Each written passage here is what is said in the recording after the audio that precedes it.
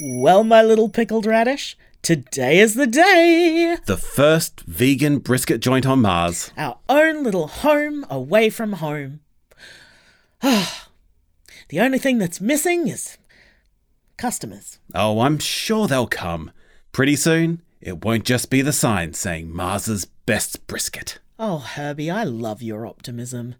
Almost as much as I love you. And I love you too.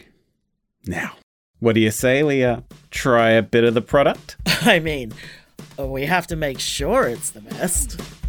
Oh yes, it's Mars's best brisket. You ain't gonna wanna miss it. Best damn brisket the Martians ever saw. Oh yes, it's Mars's best brisket. It goes well with the biscuit. Makes all the little Martians go yee-haw. Mars's Best Brisket, an audio comedy charity event. Join us the week of September 20th as we try to raise $1,000 for the Lovin' Spoonfuls, a food rescue here in Boston, Massachusetts. To donate to the campaign, visit our website at mars'sbestbrisket.com. Till then, don't forget, eating salad with barbecue is an absolute crime.